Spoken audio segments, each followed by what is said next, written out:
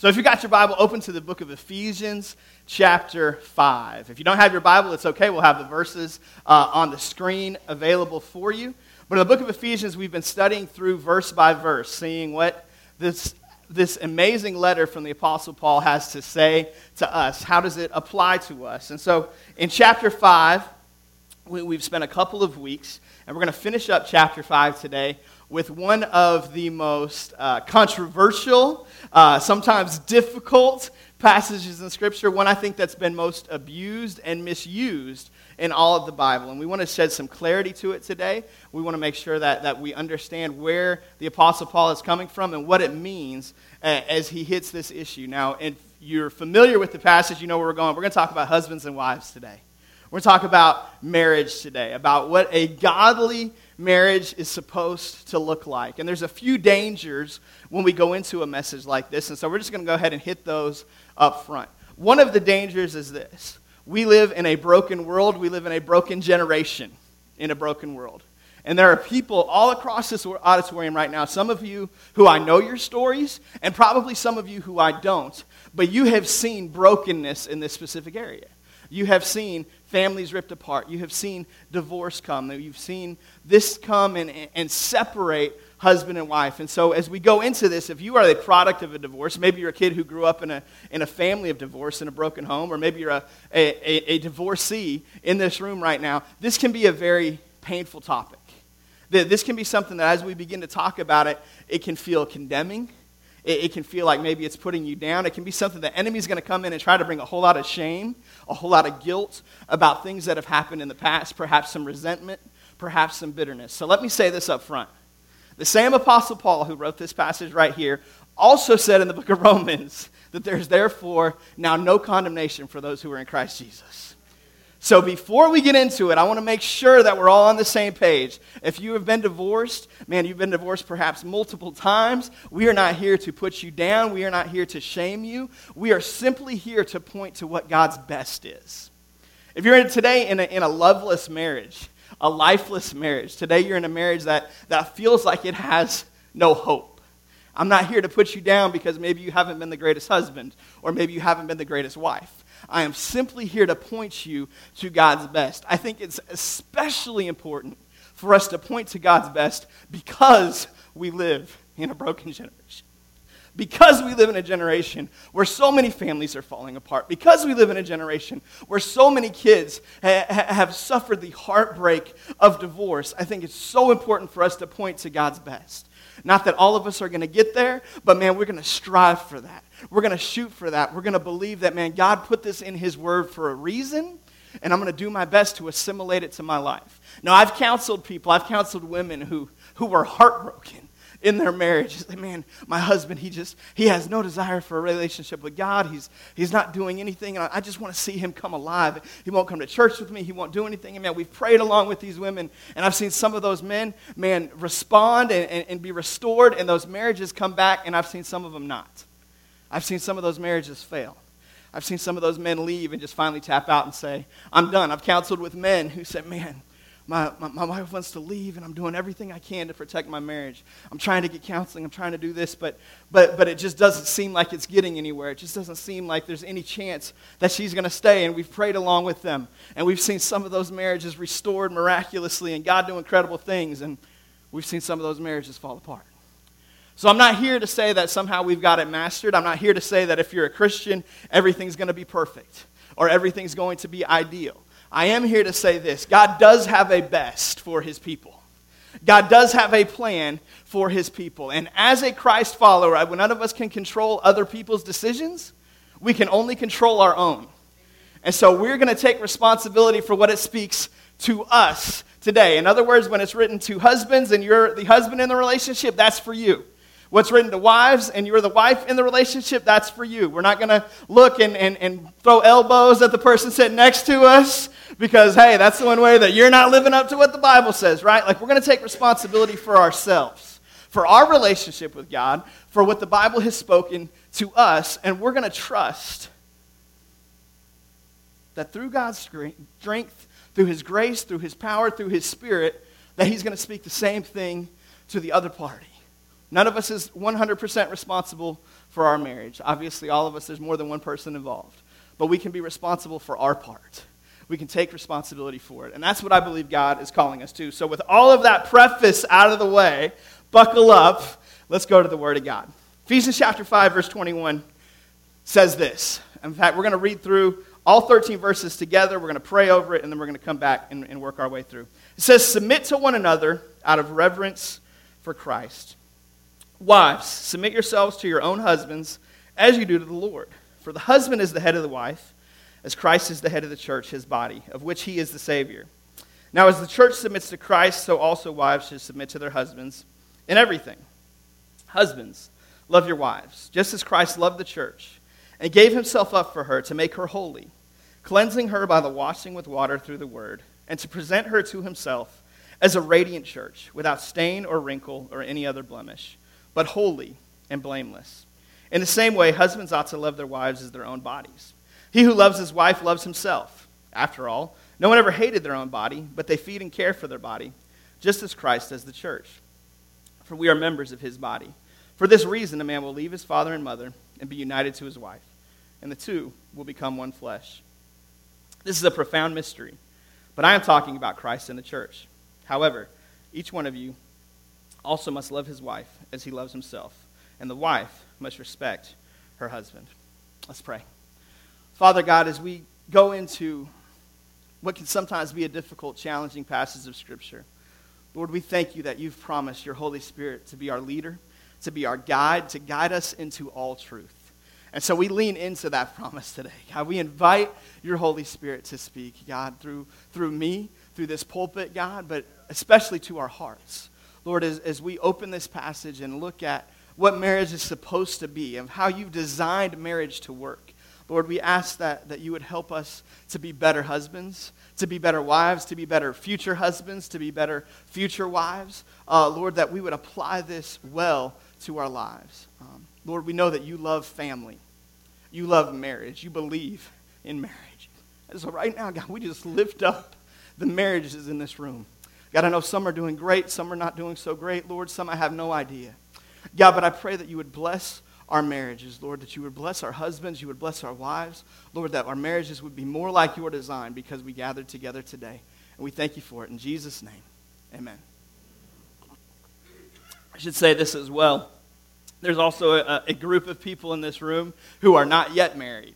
And the easy thing to do is to say, this ain't for me. I can lean back today. I can take it easy. I can Facebook. I can hop on Snapchat, whatever. Let me challenge you with this. If you're not married, this is the best time for you to learn about marriage. Man, the greatest season of life. I believe that God moves in seasons, and pre-marriage or post-marriage, in between marriage, wherever you might happen to be, is preparation for marriage. Now, obviously, I do believe there are some people who are not called to marry. God has specifically called them to be single for their lives. And if you know, hey, that is me, I am never going to get married, I'm confident in that, I have heard God speak on this, then you can hear this to encourage your friends with. But most of us probably aren't quite in that confident place. There's probably a sliver of maybe, just maybe, this could happen one day. And if that's you, I encourage you to receive from God's word for yourself today on what you need to look like to be the spouse that a great person, a godly person would want, as well as what you need to be looking for in a spouse. So all that being said, let's go through this. Paul is going to give us what I call guidelines for godly marriages. He's going to give us a lot. We're going to focus in on 4. In fact, if you're taking notes, I'm going to ask you to put down 4 guidelines for godly marriages as we work through this passage. The first one is this, and it's really important. In fact, I think it might be the second most important one on this list, and it's this. It's, number 1, mutual submission. Mutual submission. Chapter 5, verse 21 says this. It says, submit to one another out of reverence for Christ.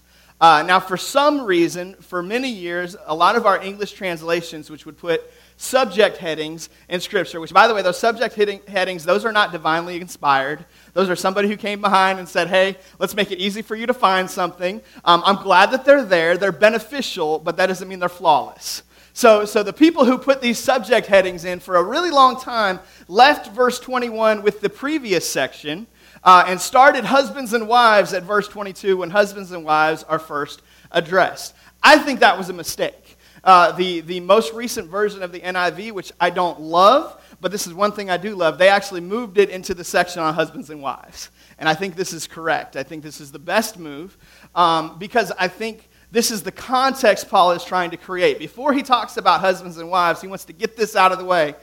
And it's immediately, it's one verse before. This isn't a disconnected thought. He says this, he says, submit to one another out of reverence for Christ. You see, this leads to all kinds of problems when we separate this and we just get to wives, submit to your husbands. Let's talk about this word submit. Thank you, Teresa.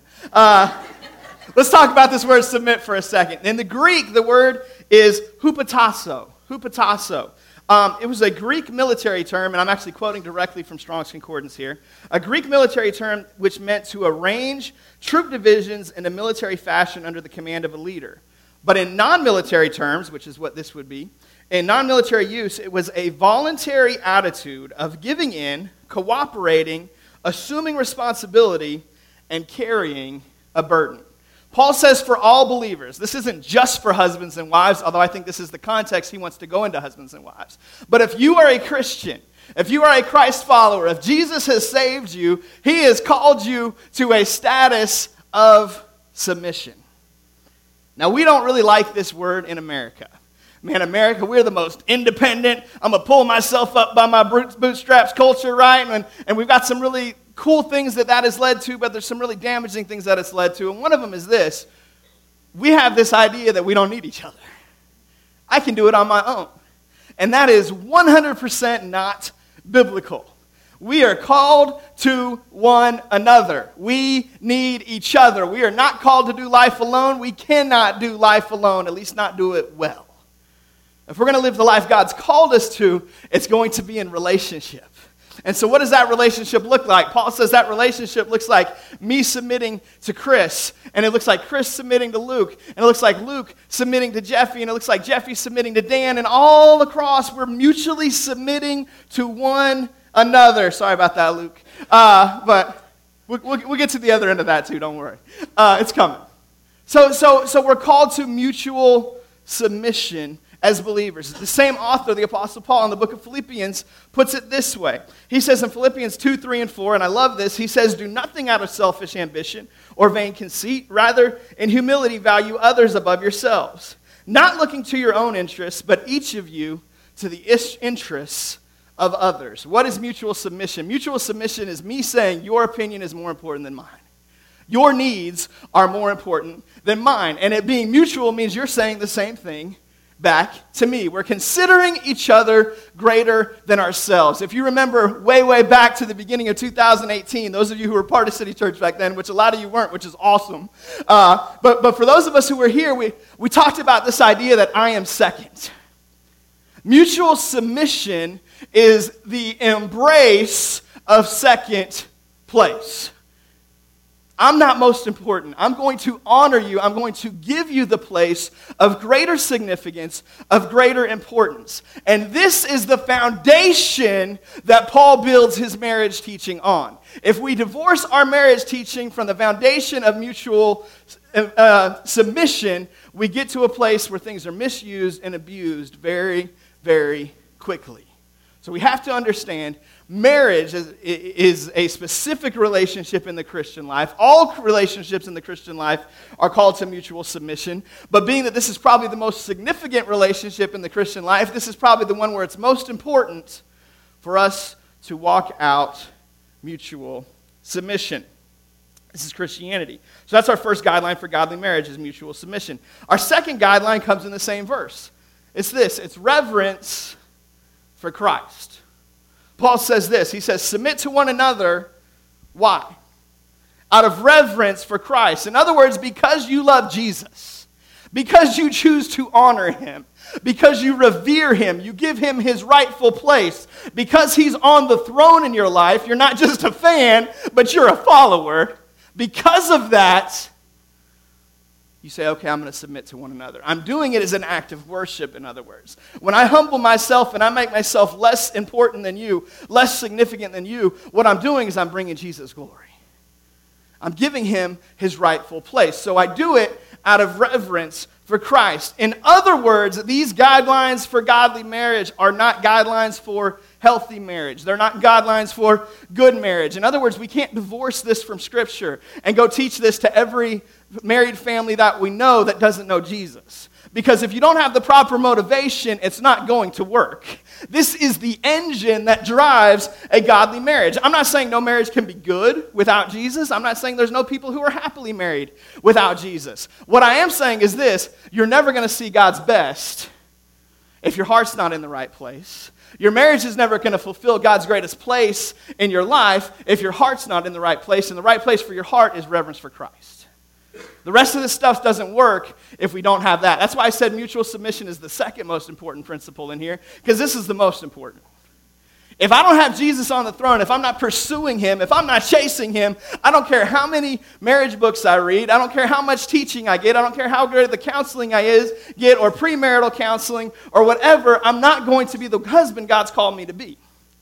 It only happens because I have the proper motivation. See, because if I submit to you out of any reason other than reverence for Christ, eventually I'm going to resent you. Right? If I submit to you for any motivation other than the right motivation, eventually I'm going to get sick of submitting to you. Eventually I'm going to say, no, what about me? What about my needs? What about what I want? If my motivation is anywhere improper, it's never going to work. But see, motivation doesn't always stick either. That's why I have to daily take up my cross, daily put Jesus back on the throne, and daily revere him. Every husband and wife in the room said, amen, right? It's a daily opportunity. So we can miss it sometimes, and trust me, as your pastor, I miss it sometimes, right? There are days where I don't have that motivation correct, but this is what we're aspiring to. This is why we're shooting for God's best. We're shooting for godly marriage, where Jesus is revered, where he is on the throne, where the family revolves around him, the marriage revolves around him. If Jesus isn't there, it's not going to work. Now, you say, okay, well, I'm married, and I love Jesus, but my spouse does not. So none of this teaching is going to apply to me. I wouldn't say that necessarily. What I would say is this: it's not going to be a functionally healthy, happy marriage if both of you aren't pursuing Jesus. But again, you can only control you. You can only control yourself. You can't force that spouse into falling in love with Jesus. You can't force that spouse into following Jesus. I can't promise you that, man, you do all these things and, man, 6 months from now, your spouse is going to love Jesus because you loved him well enough and you prayed him in. I wish I could promise you that. All I can promise you is this: this is the best way that God has for you. That other person's still going to have choice. That other person's still going to have a decision to make. They're still going to be able to choose for themselves if they're going to follow Jesus or not. But if you will do things God's way, you're going to give them the best possible situation in order to give themselves over to Jesus as well. Guidelines for godly marriage. Number 1, mutual submission. Number 2, reverence for Christ. Number 3, this is the one everybody hates. The wife is called to submit to the husband. We believe that the Bible is true. We believe that the Bible is for today. We believe that the Bible still applies. And this is what the Bible teaches. So if you get mad today, get mad at God's word, not at me. I'm just kidding. You can be mad at me. It's all good. All right, let's talk about what this means. So let's read through the verses first. It says, "Wives, submit yourselves to your own husbands as you do to the Lord. For the husband is the head of the wife, as Christ is the head of the church, his body, of which he is the Savior. Now as the church submits to Christ, so also wives should submit to their husbands in everything." So Paul begins this great simile, this great comparison. In fact, in my notes originally I had it as a great metaphor, and then I remembered the difference between a metaphor and a simile, and I was wrong. It's a simile because he says as. So anyway, literary nerds, you can follow me there. The rest of you have no idea what I'm talking about, but it's all good. So he says, just as Christ loves the church, right? He begins to make this comparison between husband and wife, and Christ and the church. In fact, all the way down in verse 32, as the passage gets ready to end, he tells us, this is really what I'm talking about. Yeah, we're talking about marriage, but I'm really talking about Christ and the church. I'm really talking about the gospel. This is really why this matters. In other words, I believe that a godly, healthy marriage is a reflection to the world of the gospel. I believe that a godly, healthy marriage is designed to point people to Jesus. Why does this matter? Because there's a fallen, broken, messed up world that Paul lived in 2,000 years ago, and we live in. It's a little differently broken and differently messed up than his world was, but still different, still broken, still messed up. But he's called us to healthy, godly marriages as an example of the gospel, as a declaration to the world of who Jesus is and who the church is. Paul creates this simile, and he's going to follow it through the rest of this passage. In other words, the husband and wife relationship is a reflection of Christ and the church. In fact, I wrote this down. In the same way that the person is made in the image of God, the marriage is made in the image of Christ and the church. In other words, in the same way that you were created to be a reflection of God's glory to the world, if you choose to get married, if you decide to take that step, your marriage is designed to reflect God's glory to the world. Now, we all know a whole lot of people who don't reflect God's glory to the world, right? That doesn't change the fact they were created in God's image. It just means they're not walking out God's best for their life. Now, we all in this room know a whole lot of marriages that don't reflect God's glory in the world, right? Maybe we're the product of one. Maybe we're in the midst of one. Maybe we've seen that, but we know that it happens. But that does not change the fact that the design of marriage is to reflect God's glory to the world. Why is this so important? It's very important because for decades, in fact centuries, these passages, these verses from God's heart have been used to justify and empower physical abuse. They've been used to justify and empower massive mistreatment of women. They've been used to justify and empower a whole lot of stuff that God never said, and a whole lot of stuff that God never meant. And we've got to get the context of what is being said here in order to understand what submission is all about. So often these verses have been used to pound the fist and have, the what I say goes, I'm the man of the house mentality, right? And if we forget that it's talking about Christ and the church, we can end up there very easily. But when we remember what the husband and wife relationship is a picture of, we're not going to end up at that place. You see, Jesus is the head of the church. We all can agree with that, right? He's the head of the church without question. He has authority over the church without question. But Jesus is not a God who chooses to sit on his throne and bark orders. Jesus is the God who left the throne, who came for his church, who laid down his life for his church. He died for his church, and he set an example for his church. And then he says, not only am I setting an example for the church, but husbands, setting an example for you. Not just sitting around and barking orders. I'm not just sitting around and demanding that I be served and I be worshipped. In fact, I'm going to come and I'm going to say this. I did not come to serve, to be served, but to serve. And to give my life as a ransom for many. That's the picture Paul's creating here of marriage. That's the picture he's creating of the husband who is to be submitted to. It's the person who loves with a Christ-like love. Now, every woman in this place, 17 ways your husband doesn't love you the way Christ loves the church. And so it could be really easy to say, okay, he ain't Jesus, so this verse doesn't apply to me. That's not what I'm saying. Right? I'm not saying just because your husband ain't Jesus. None of our husbands are Jesus. Nobody's got that going on, right? We all fall short. What I am saying is this. If all we do is we take this verse and say, wives, submit to your husbands, and we forget the picture that is being painted here of what that person, that husband role is supposed to look like, this can get really twisted very quickly. And it's been perverted. It's been misused. Let me say this. If you're in an abusive relationship, if you're a woman in an abusive relationship, unfortunately, the evangelical church in America has been really bad at this. We've been really good at powering abusers and really bad at protecting the abused. So let me say this. If you're in an abusive relationship, get out. If your husband is hitting you, if that is part of that picture, I'm not saying to get a divorce, but I am saying to separate immediately.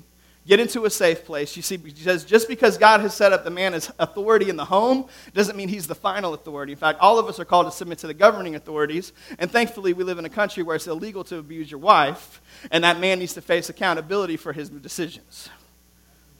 Thank you. Thank you, Ken. Doesn't mean that he can't be redeemed. It doesn't mean that just because somebody's ever been an abuser means they're always going to be an abuser. I don't believe that because I believe in a God who redeems and restores. But it does mean they need some very serious help, and it does mean you don't need to sit there and be his punching bag.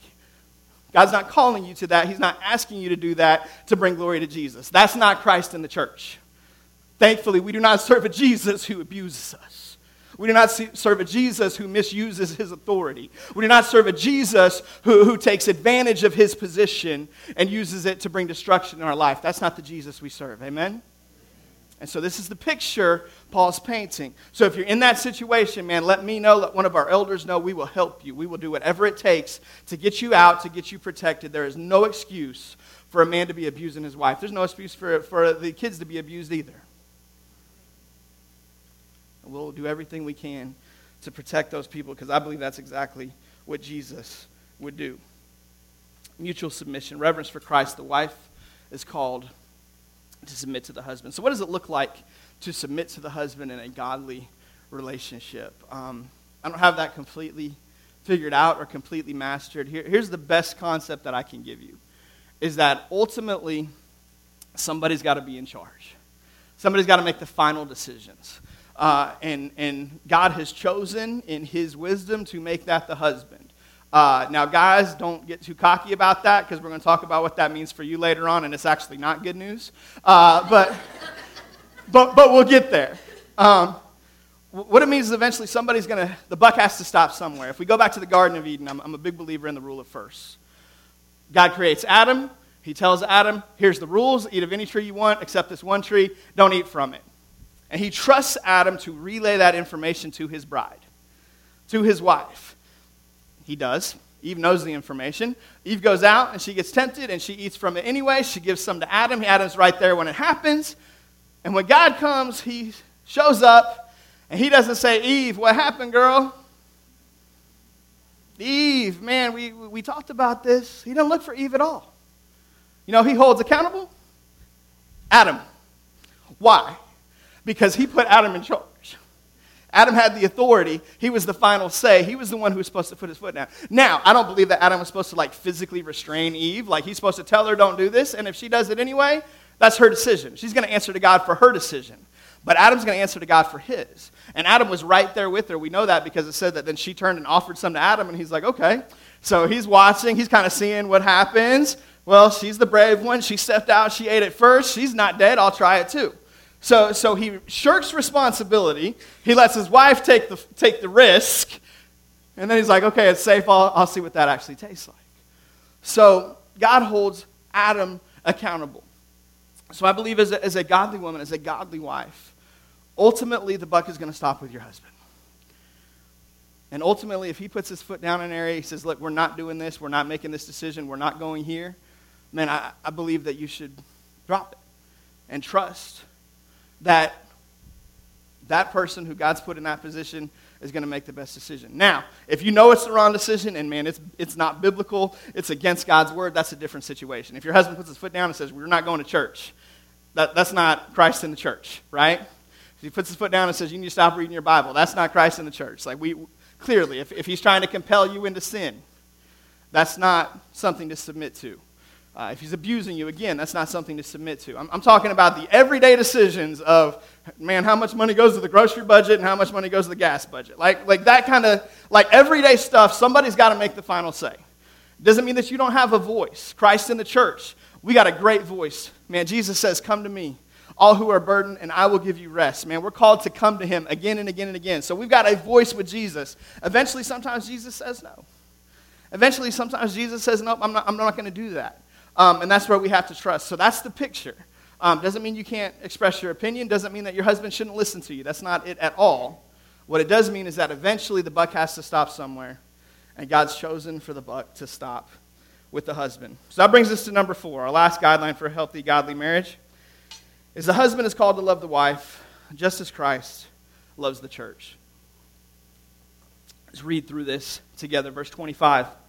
Husbands, love your wives just as Christ loved the church and gave himself up for her. Husbands. I hate this passage. Right? Like, this bar is high, isn't it? Like, God believes in us incredibly. He sees something in me that I don't see to say I'm supposed to love the same way Jesus loves. It's a high bar that he set for us. He has high expectations on us as husbands, and he's called us to sacrificial love. We talked about sacrifice a little bit the last couple weeks, but he's called us to love like Jesus loves, to love with the sacrificial love. Jesus laid down his life for the church, and the husband is called to lay down his life for his wife. Now, most of us aren't very good at this. I am not very good at this. I have a long way to go to get this mastered. This is not normal. It does not come naturally. It's not something that just kicks in when you say, I do. This is a choice we have to make again and again and again, day after day, sometimes hour after hour, to reprioritize, to recognize that life is not about me. It's about another. We live in a world that says, get yours, that says, look out for number one. And this message is completely, 100% contrary to that. It's the call. 25 again says, husbands, love your wives just as Christ loved the church and gave himself up for her. Why? Why did Jesus give himself up for the church? To make her holy, cleansing her by the washing with water through the word, and to present her to himself as a radiant church without stain or wrinkle or any other blemish, but holy and blameless. Christ's goal for his church is holiness. Yes, God wants us to be happy. He wants us to have the fruit of the Spirit of joy. But if we have to choose happiness or holiness, he's always going to choose holiness for us over our happiness. If you have to violate holiness in order to be happy, then it ain't God. It's just not. His greatest desire for his church is to be holy, is to be set apart. It's his call for us. So that's what he's done. It says he's washed the church with water to cleanse her, to prepare her as a bride without spot or wrinkle.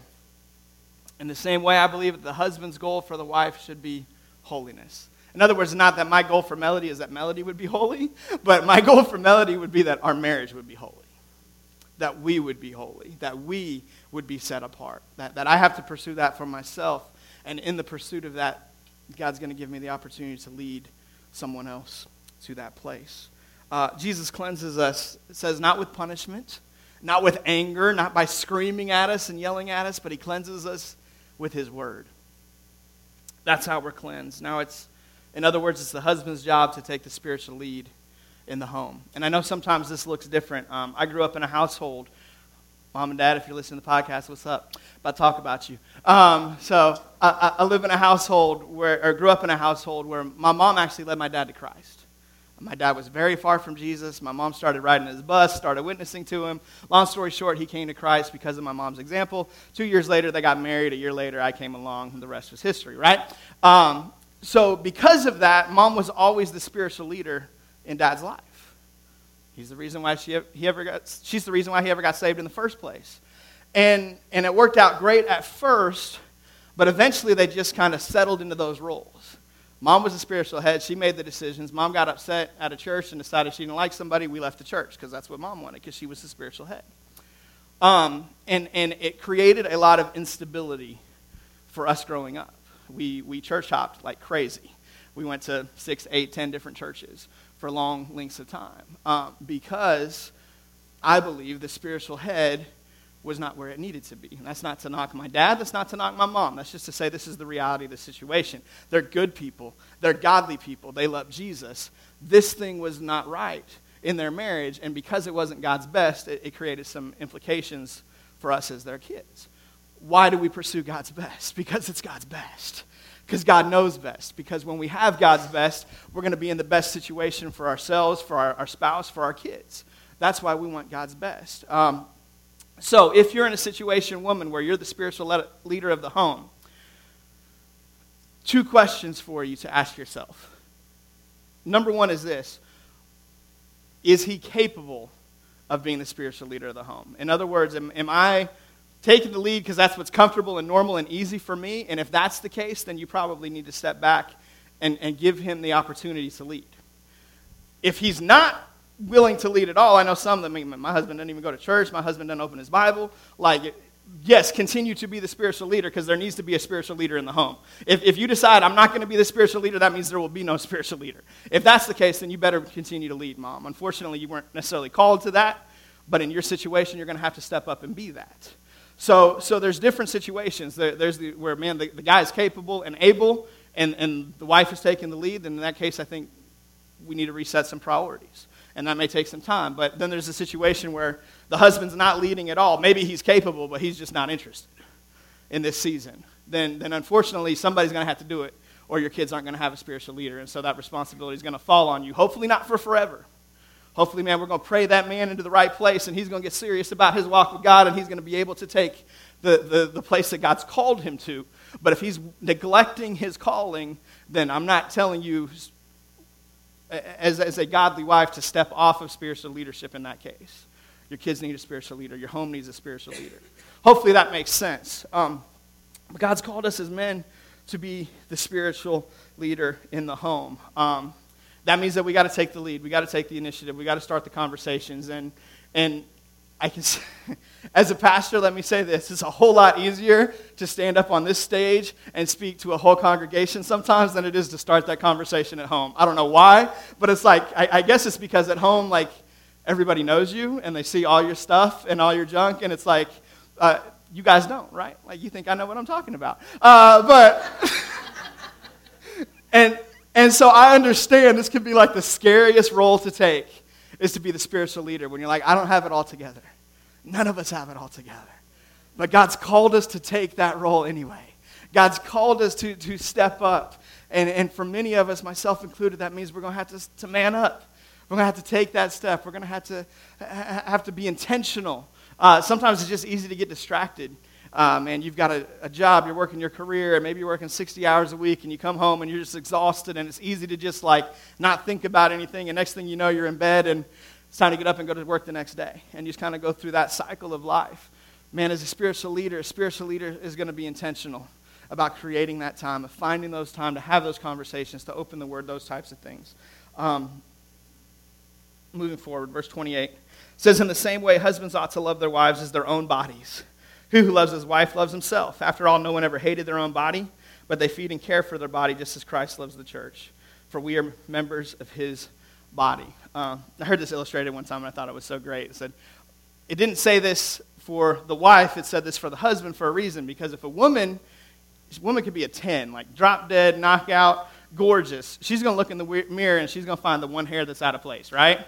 Like, she's going to find the one flaw in the body, the one thing that's not just exactly the way that she wants it. Dudes, you can be the worst slob, like the nastiest dude, like with stains all over your shirt and the biggest bald spot, and you look in the mirror, you're like, yeah, what's up, right? We flex, oh, look at that. Like, there's an unnatural confidence that a guy has about his own body. Sometimes it probably doesn't need to be there.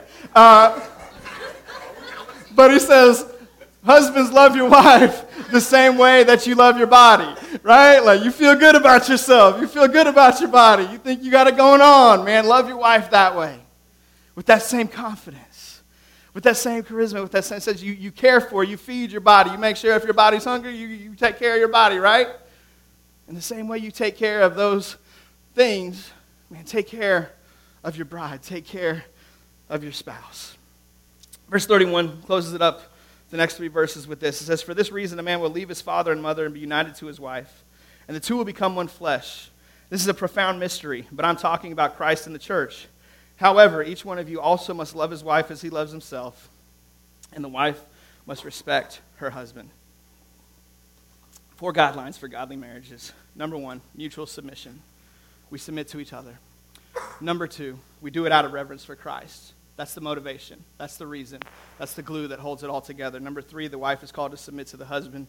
Number 4, the husband's called to love the wife as Christ loves the church. Notice that Paul speaks to the husband here a lot more than he speaks to the wife. These usually are applied towards the husband being in charge and the wife, you need to sit down and shut up and listen. And I don't think that's at all what these verses were meant to detail. I think Paul is trying to communicate the importance of the godly roles, of the roles God's assigned us to, but especially the incredible priority that's placed on the shoulders, the responsibility that's placed on the shoulders of the husband. And so I want to wrap up with this. I want to share 4 things real quickly.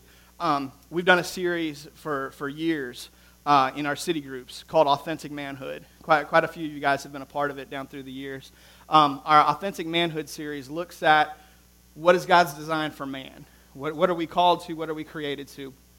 And it gives us 4 attributes of the authentic man, 4 things that an authentic man should incorporate in their life, the 4 callings of that man. And so I'm going to apply these directly to husbands today. It's not just for husbands, but in this context, I want to apply them to husbands. I want to share them with you very, very quickly. If you're a man here, if you're a husband, this is the goal. This is the picture of what we should be. If you're a future husband, this is the picture of who you should be before you get married. If you're looking for a husband, this is who you need to look for. This is the kind of guy that you want to have as your partner. Very quickly, the call of an authentic man, the call of a husband. Number 1 is to reject passivity. Going back to Adam in the garden, Adam's first mistake was he was passive. He saw Eve stepping out of God's best, and he kept his mouth shut. The authentic man rejects passivity. There's something in all of us dudes that just wants to sit around and play video games, right? Like there's something in all of us that just wants to take it easy, that just wants to camp out in the lazy boy, whatever. And some of you are better than others at rejecting that. I know some guys that can't sit still. But most of us, there's this passiveness in us. And even if it's, maybe we're physically active, but maybe there's a passivity in our communication. We see our kids going down the wrong path, and, well, they're going to have to make their own choices. We see our wife going down the wrong path. Well, she's going to do that for herself. And that's not manhood. Manhood is rejecting passivity. Secondly, it's accepting responsibility. In fact, that's kind of 2 sides of the same coin. We reject passivity. Number 2, we accept responsibility. I'm going to answer to God for not just my decisions, but for what goes on in my house. I'm going to answer to God for my wife. I'm going to answer to God for my kids. Now, they're going to answer to God for themselves. But I'm the only one who's going to answer for all of us. So I reject passivity and I accept the responsibility. God, I didn't design it this way. This wasn't my idea. It was yours. But this is a responsibility you've given me, so I'm going to receive it. I'm going to accept it. I'm going to embrace it. I've been given this responsibility. Help me to handle it well. Number 3, we're called to lead courageously. To lead courageously, to have the hard conversations, to take the steps that maybe don't seem so simple. God's called men to take courageous leadership. And number 4, to invest eternally. To invest eternally, to find ways that we're thinking beyond today. We're thinking beyond this moment, to find ways that we're investing in tomorrow, into the future, into the next life. As a man, we're called to do these things. Now, this doesn't mean that women aren't called to do these things too. It doesn't mean that women are called to be passive. I'm not saying that. It just means that there's something in a guy that tends to passivity. Like I don't know very many women who have a hard time getting stuff done. Women, y'all are awesome. Yeah, there's something in you that just, it's time to go. It's time to do stuff. I don't know what it is, but women, you guys get stuff done a whole lot better than we do in a lot of cases. So I don't think that women are called to reject passivity because I don't think you have passivity in you. I know my wife does not. She's after it. She's ambitious. She's got goals. She's getting stuff done. As men, there's something in us that we default back to Adam. And we default back to passivity very simply. And so we're called to reject it. And so these are the callings of an authentic man, callings of a godly husband, to reject passivity, to embrace responsibility, to lead courageously, to invest eternally. It doesn't mean that our marriages are going to be flawless. It doesn't mean our marriages are going to be perfect. None of them will. None of us are going to have the marriage that is exactly the picture of Christ in the church. But when people look at our marriage, there should be some reflection. There should be some picture. Sometimes you look in the mirror, like after you take a shower, you look in the mirror and you can't fully see. Like it's a little hazy, it's a little fuzzy. That's probably what our marriage is going to be, right? Like I'm not going to look at my marriage and see exactly Christ in the church because I'm fallen and Melody's fallen and we're all fallen. I don't think God's asking us to get it 100% right, but there should be some picture in there. We should be able to identify the bodies. Right? We should be able to see this is what it looks like. There's Christ. There's the church. This is the picture we're painting. This is the picture we're called to create. None of us can do it on our own. That's why God sends His Holy Spirit to live in us. If you're not a Christian here today, and you're looking at your marriage and you're like, yeah, it doesn't measure up to this, you can't. You don't even have a responsibility to have that marriage. You're completely incapable. Only when we have God's Holy Spirit living in us is it even possible to pursue this, to chase after it. But with the power of his Holy Spirit, man, he set a high bar for us, didn't he? This is what marriage is supposed to be. This is what I want your marriage to be, because I want the world to look at your marriage and see Jesus. I want the world to look at the way you treat your wife. I want the world to look at the way you treat your husband, and they see there's something different about you. This isn't like every other marriage on the block. This isn't like everybody else who's out there, man. It looks differently. This is the call God's placed on his people. Would you pray with me as we wrap up today? Father God, I thank you for the honor of opening your word and communicating it, God. I know there's so much in here, Father God, that I haven't mastered. I ask you to help me to be a better husband, to be a better leader in my house.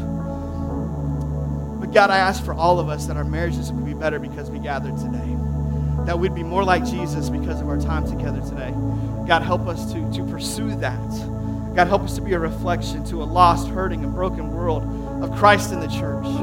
God, if there's anything that I didn't say exactly the way that your intention was, Lord, I pray that you would just help that to be discarded and only your truth to be taken home. Lord, that we would have everything that you want for us, that you would strengthen us through your word today. God, I lift up husbands and wives. Lord, I lift up divorcees who maybe would hear this message and feel guilt or shame for their past. God, we just rebuke that in Jesus' name.